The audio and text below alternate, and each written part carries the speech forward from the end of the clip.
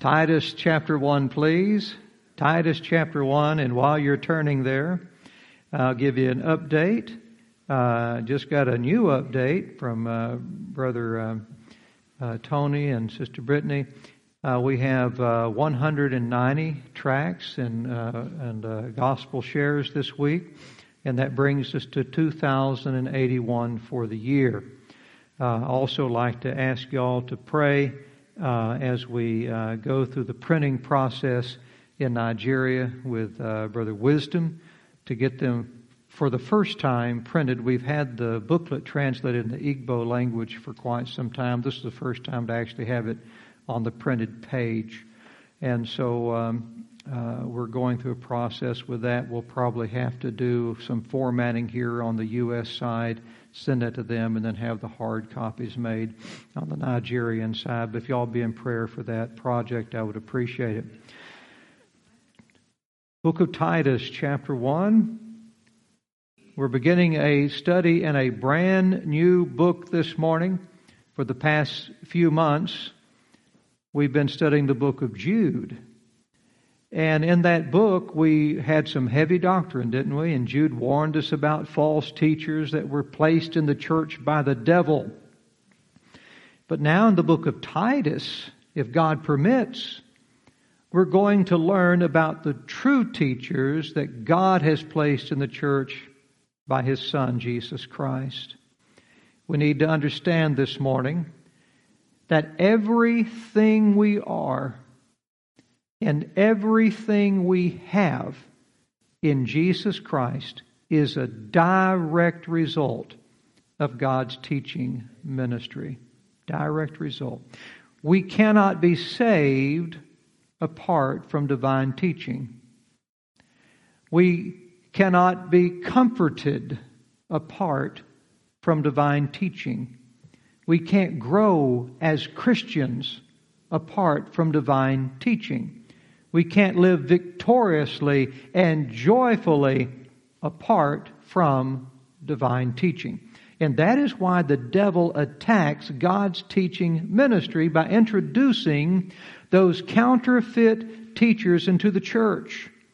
That's also why the devil attacks Christians by distracting them. This is what the devil will do. He will distract you with worldly interests to try to keep you from listening to the Bible teaching that you need. Oh, no, I'll just do this over here. Listen, if you can't make it on Wednesday nights, catch up online. Don't let the Bible teaching. I pour my heart into learning this Bible so I can share it with you. Don't let it just run off and not catch your ears. Catch it. You miss on Sunday morning, catch it online. There's no excuse for not hearing it. And the devil will distract you so you won't get to hear the teaching you so desperately need. This is also why the devil attacks genuine Christian teachers. By tempting them, discouraging them, assaulting their minds, and hoping to hinder their work in the ministry. The Apostle Paul knew all about the devil's attacks. The devil had launched many personal attacks against Paul, this precious man of God. He assaulted Paul's reputation in the church. He assaulted Paul's heart and mind. He assaulted Paul's personal liberty and comfort. Not only that, but Paul was continually having to deal with the counterfeit people, the creepy clergy that had slipped into the church unaware and were troubling the people of God. So when Paul writes to us about God's teaching ministry, he is writing by his own experience as well as God's inspiration. So as we study his greeting in this epistle this morning, we're not simply reading the introduction to a letter, but we're reading a fine example of what it means to be a part of God's genuine teaching ministry. Look with me now, if you would, in verse 1, which says, Paul, a servant of God. Now, the Greek word translated servant here, it literally means a bondservant, a slave. Every Christian is a bondservant of God. We're a slave of God. This is especially true for Christian teachers. Paul said he was a servant of God and an apostle of Jesus Christ. Now, being an apostle sounds prestigious, doesn't it? We read this morning about Elijah and Elisha taking the mantle and smiting the waters and parting the waters. Man, that would be really neat. If I could take my old tie off here and, part Cedar Creek Lake and it just part for me. I just walk on across. I can't do that. I can't say in the name of Jesus, rise up and walk like the apostles did. Being an apostle sounds really prestigious. Being a servant does not. But Paul here is joining the two titles together in this verse, telling us that he is a servant of God and an apostle of Jesus Christ. You see, being a bondservant of God was the foundation of Paul being an apostle of Jesus Christ. Being a bondservant of God is the foundation for being part of God's teaching ministry. In fact, it's the foundation a part of any service for the Lord Jesus Christ. And what a privilege it is to be a bondservant of God. In 1 John 3:1, when we were studying through the epistles of John told us, "Behold, what manner of love the Father hath bestowed upon us, that we should be called the sons of God." But we must realize that the same love that made us God's sons also made us God's slaves. That same love. When the Bible calls us sons, it's speaking about our privileges in Christ. When the Bible calls us servants, it's speaking about our responsibilities to Christ. This is the spirit in which Paul is writing this letter. And it's how we should view our service to the Lord Jesus. Like a bondservant in the Old Testament, we're not our own. We've been bought with a price. We are God's slaves. We are in bondage to Him. We are bound to serve Him. And you may think, oh, I don't want to be in bondage. Well, being in bondage can either be a terrible thing or it can be a wonderful thing. All depending on what you're in bondage to, right? In our memory verse this morning, Brother Doug, quoting from Psalm 42, the psalmist said that God brought us up out of a horrible pit, out of the miry clay, and set our feet upon a rock and established our going, right? The psalmist was rejoicing because why? He was once in bondage to the deadly pit. His feet, that miry clay, miry means muddy. How many of y'all have ever walked and sunk your boot down into some mud? You know what happens when you try to pull it back up? And your sock comes out and there's your boot down there. That's no fun. Well, so the psalmist is describing this muddy pit that his feet are sunk into and he can't get out of. He can't climb out of. He was in bondage to that miry pit that his feet were trapped in, but God had freed him from that slimy, muddy clay pit and set his feet upon a rock that he could safely stand and walk on. You see, the psalmist was once bound to the pit, but now he was rejoicing because he was bound to the rock. Being bound to God, we are bound to everlasting life, mercy, and grace. Being bound as a servant to God, we are bound to everlasting purpose and fulfillment in our lives. I am never more alive than when I'm up here teaching God's Word. Never do I ever feel more alive than when I've got my eyes in the Scripture and I'm doing what God created me to do. That's when you really live. Whoever is bound to the rock is free from the pit. In 1 Corinthians 7:22, the Apostle Paul summed it up well. He said, "He that is called in the Lord, being a servant, is the Lord's free man." Likewise also he that is called, being free, is Christ's servant. Man, that is poetic, isn't it? Absolutely beautiful. As a servant of God, I am free from my bondage to sin and death, and I am bound to do God's will, to teach His word and not my own. Paul said he was a servant. Look at back in verse 1. Paul, a servant of God and an apostle of Jesus Christ. So Paul said he was a servant before he said he was an apostle, because Paul's bondage to God, once again, was the basis of his service to God. He was bound to God, making him free from the miry pit. His bondage was his freedom to live and serve as God created him to. And his apostleship was the position of service that God had placed him in. So Paul said he was a servant of God. Look back in your text now. And an apostle of Jesus Christ. Every servant has their spot to serve in. And for Paul, his spot was apostleship. Now, the word apostle means delegate. Delegate. So an apostle, and as an apostle, Paul was delegated by God. He was delegated to represent someone.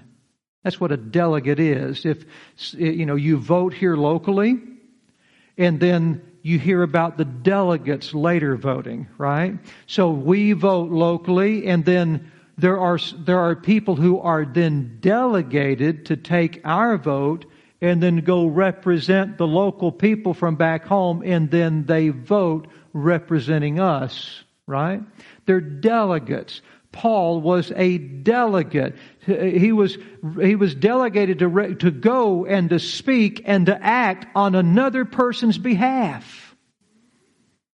That was Paul's assigned place of service as a bondservant. And the person that he was delegated to represent, he said, was Jesus Christ. He was an apostle, a delegate of Jesus Christ. So think of it this way. When you think of what an apostle is, think of it this way. Through Jesus' spiritual presence, Paul acted in Jesus' physical absence. I'm going to repeat that again. This is how you can understand what an apostle is. Through Jesus' spiritual presence, Paul acted in Jesus' physical absence. He spoke and acted on Jesus' behalf, doing the will of his master, serving Jesus' church as the Holy Spirit led him. And his ministry to Jesus' church, Paul said, was, look back in your text, according to the faith of God's elect. That's a mouthful of doctrine. Paul's delegation to represent Christ to the church was according to God's redemptive plan. The world is condemned and broken by sin. The world's a mess. But through God's redemptive plan, He's calling out and separating a group of people who want to be delivered from their condemnation and who want the creation to be restored back to the way God intended. On social media the other day, I saw a very good Facebook post. It said, how about we forget Build Back Better and just put things back the way they were? And in God's redemptive plan, look back to what all has happened after Adam sinned in the Garden of Eden. And we realize this is a mess. Look what we have done by disobeying our God, our Creator. And we think, you know what? Let's put things back to the way God had them before Adam sinned. That's what God's redemptive plan does. It puts things back to the way God originally designed them. And that's what Christians are. God's separating this group of people. We want to be delivered from our condemnation, and we want to see creation restored back to the way God made it. This redemptive plan is all laid out for us in the gospel message. And everyone who subscribes to this plan trusts God to carry out His redemptive work as He's promised in His Word. They believe God has done what He said He's done, and they believe that God will do for them through Jesus Christ what He said He will do. And because they believe it, Paul says, it's the faith. Make sense? And because all who put their faith in this redemptive plan are the group of people that God's delivering from the world, God calls them His elect. So Paul represented Jesus to the church according to the faith of God's elect. And this is not some kind of mysterious and unexplainable faith. It's not some kind of faith that causes us to wonder if we truly have it. It's not some kind of dramatic experience that we go through. It's simply faith. Faith is taking God at His word. As God's elect, we take God at His word concerning what He says Jesus did for us when He came and what Jesus will do for us when He comes again. Simple enough, huh? We know that what God told us about His Son is the truth. So our faith is not some mysterious event. It is simply our acknowledgement that the gospel of Jesus Christ is true. So Paul's ministry, he said, was according to the faith of God's elect, look back in your text, and the acknowledging of the truth. Now, these are not two different things. It'd be like saying I was terrified and shaking in my boots, or I was terrified and afraid, or I was so happy and excited, or something like that. That's the way the Bible words things many times. So this is not so much accumulative as it is just broadening the description, defining the description further. So the faith of God's elect and the acknowledging of the truth. Now I want you to look at that word acknowledging. And if you would, take your pens out, if you don't mind marking in your Bible, and with your pens, within that word acknowledging, underscore the letters K, N, O. How about that? Go ahead and underscore L, E, D, G. And that gives us our root word for the word acknowledging. The root word of acknowledging is knowledge. And even deeper than that, know. Now, if you would, keep your place here in the book of Titus and turn to Romans chapter 3. Romans chapter 3.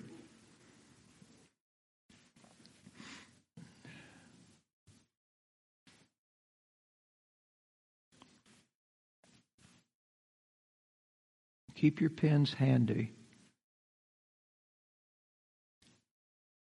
Romans chapter 3.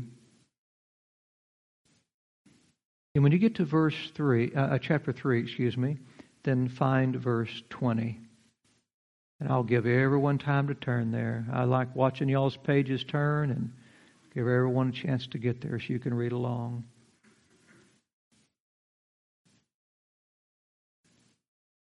Romans chapter 3. I still hear them pages turning.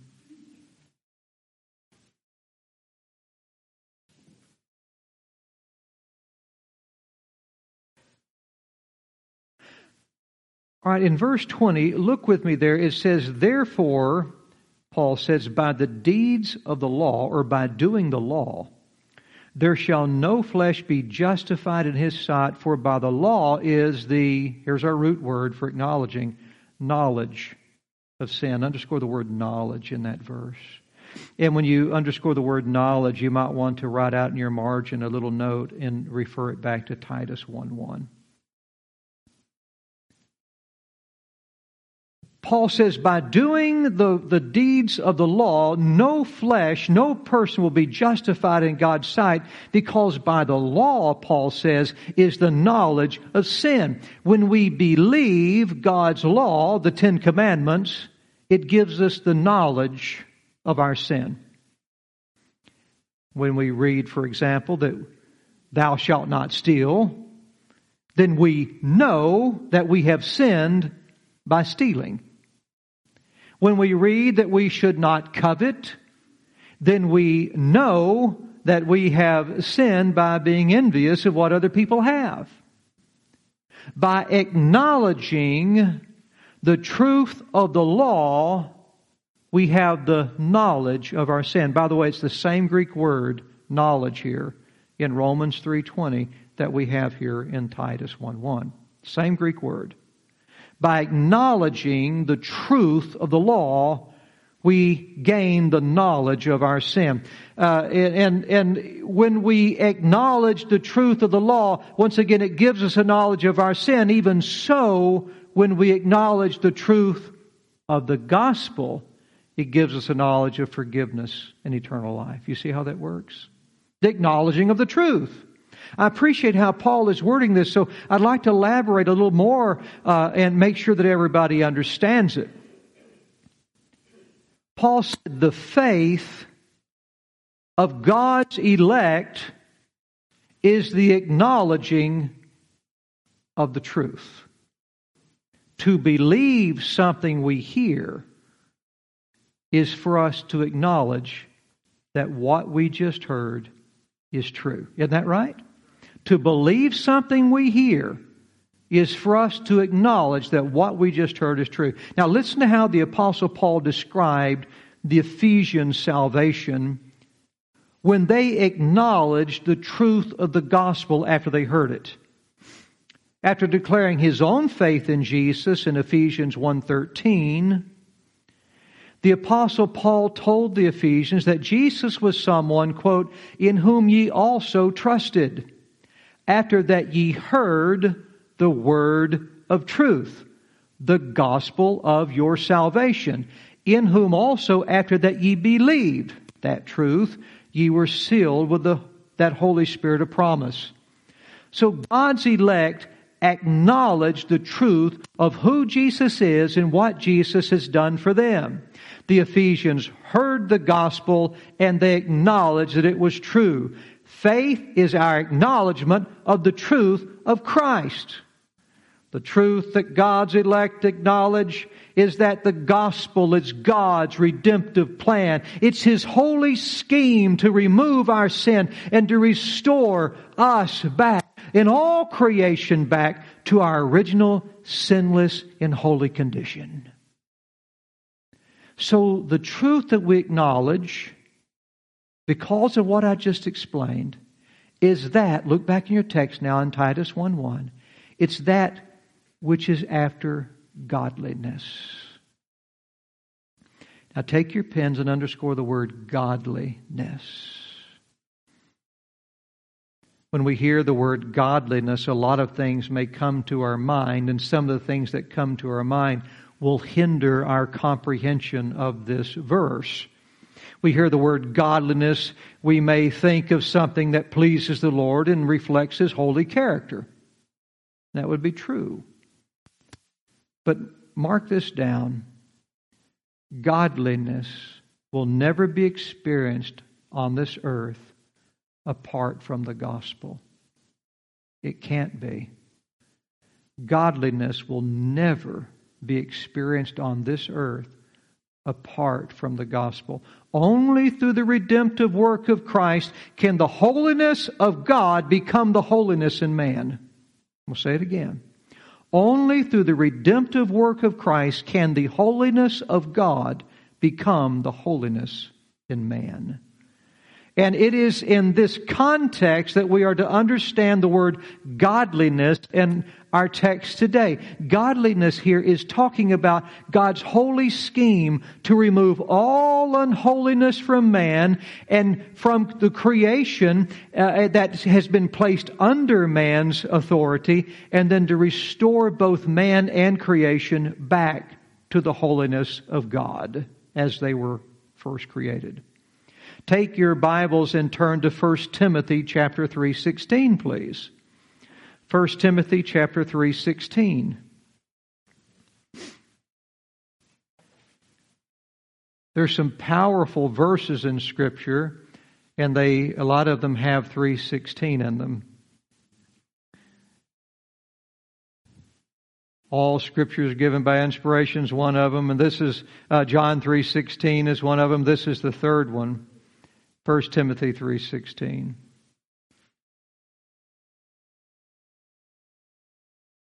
If you're in Titus, it's real easy. Just turn 2 books to your left. You'll be in 1 Timothy.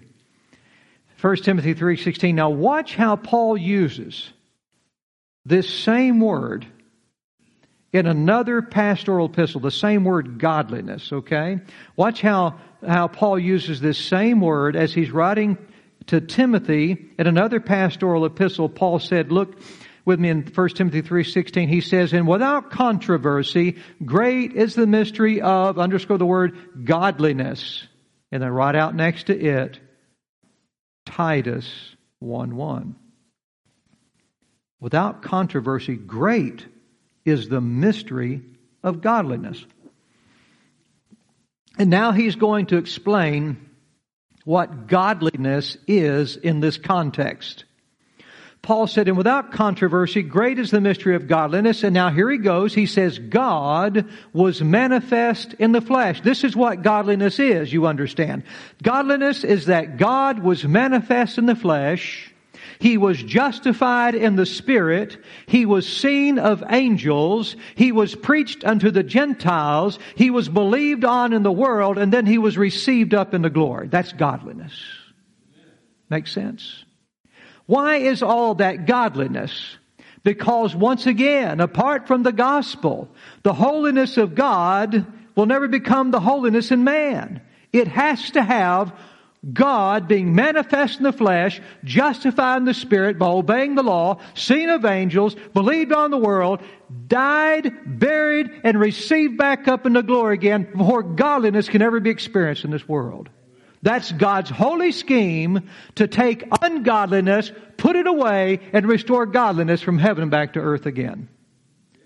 God came in the flesh, being born of a virgin, in the person of Jesus Christ. He was then justified in the Spirit, having perfectly obeyed the law of God. He was then seen of angels. The word angels is messengers. We were witnesses, the apostle said. That which we have heard, that which we have looked upon, that which we have handled the word of life, declare we unto you. So he was seen of messengers, his apostles, like the apostle Paul. And having been seen of them, he was then preached unto the Gentiles. It means preached unto the nations when Jesus told the messengers, go into all the world and preach the gospel to every creature. And when he was preached, many of those Gentiles acknowledged the truth of what they heard, the acknowledging of the truth. Believing on Jesus as their Savior, who was received up into glory, there to intercede on our behalf. This is what God did for us. It was God's holy scheme. It was God's redemption plan to redeem sinners and restore us back to the way we were intended to be. And Paul called it the mystery of godliness because in the Old Testament it was somewhat of a mystery of how God would actually accomplish this. We had shadows, but now that Jesus has come and died for us and risen again, the mystery is solved. Paul has preached the gospel to us, and we, the elect of God, gladly acknowledge that it is true. And with that, we'll go ahead and close this morning, and Lord willing, take back up in verse 2 next week. What a powerful introduction. Paul is giving us here in his greeting to Timothy. I can't wait to get into verse 2.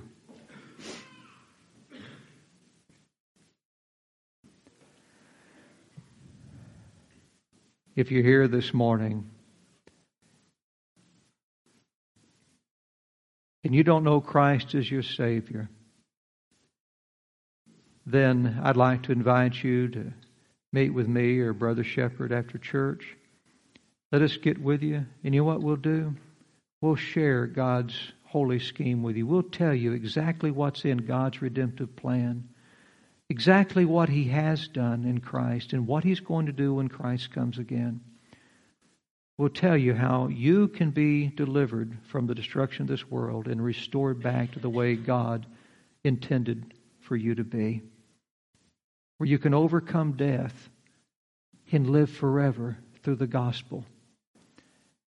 And by acknowledging the truth of what you hear, accepting Christ as your Savior, you too will be God's elect. In every wonderful thing that we read here and that we get so excited about, it will be yours as well. Heavenly Father, Lord, we thank you for all you've done. We thank you, Father, for godliness. We thank you that it's a mystery no more. You were manifested in the flesh. You were justified in the Spirit. The Holy Spirit of God came down upon your Son. And being filled with the Spirit, He entered into the wilderness to be tempted of the devil. And He was in all points tempted like as we are, yet without sin, justified in the Spirit. He was seen, Lord, of many witnesses who then preached Him to the world. And many, including us, believe on His name. We acknowledge, Lord, that what you have told us about Jesus in your word is the truth. And we thank you for that. Help us, Lord, as we move on into the next verse next week. Help us to tie the truths together. And give us, I pray, a solid understanding of your word. We may lay it up in our hearts, rejoice, and be the bondservants to God, being free from the miry clay. In Jesus' wonderful name we pray. Amen.